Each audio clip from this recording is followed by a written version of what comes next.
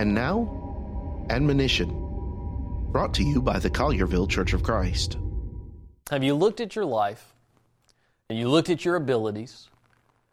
No matter what stage you are in life, no matter what age you are, no matter what position you are, have you looked at your life and wondered, what can God do with me? I don't know if Moses ever thought that.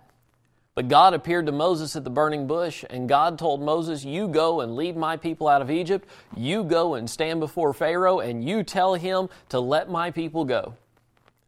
And Moses will make excuses.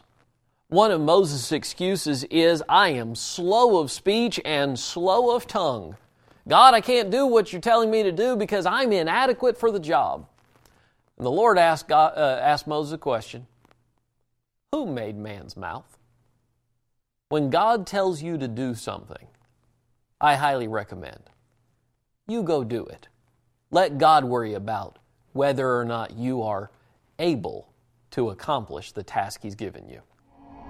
For more from the Collierville Church of Christ, visit colliervillecoc.org.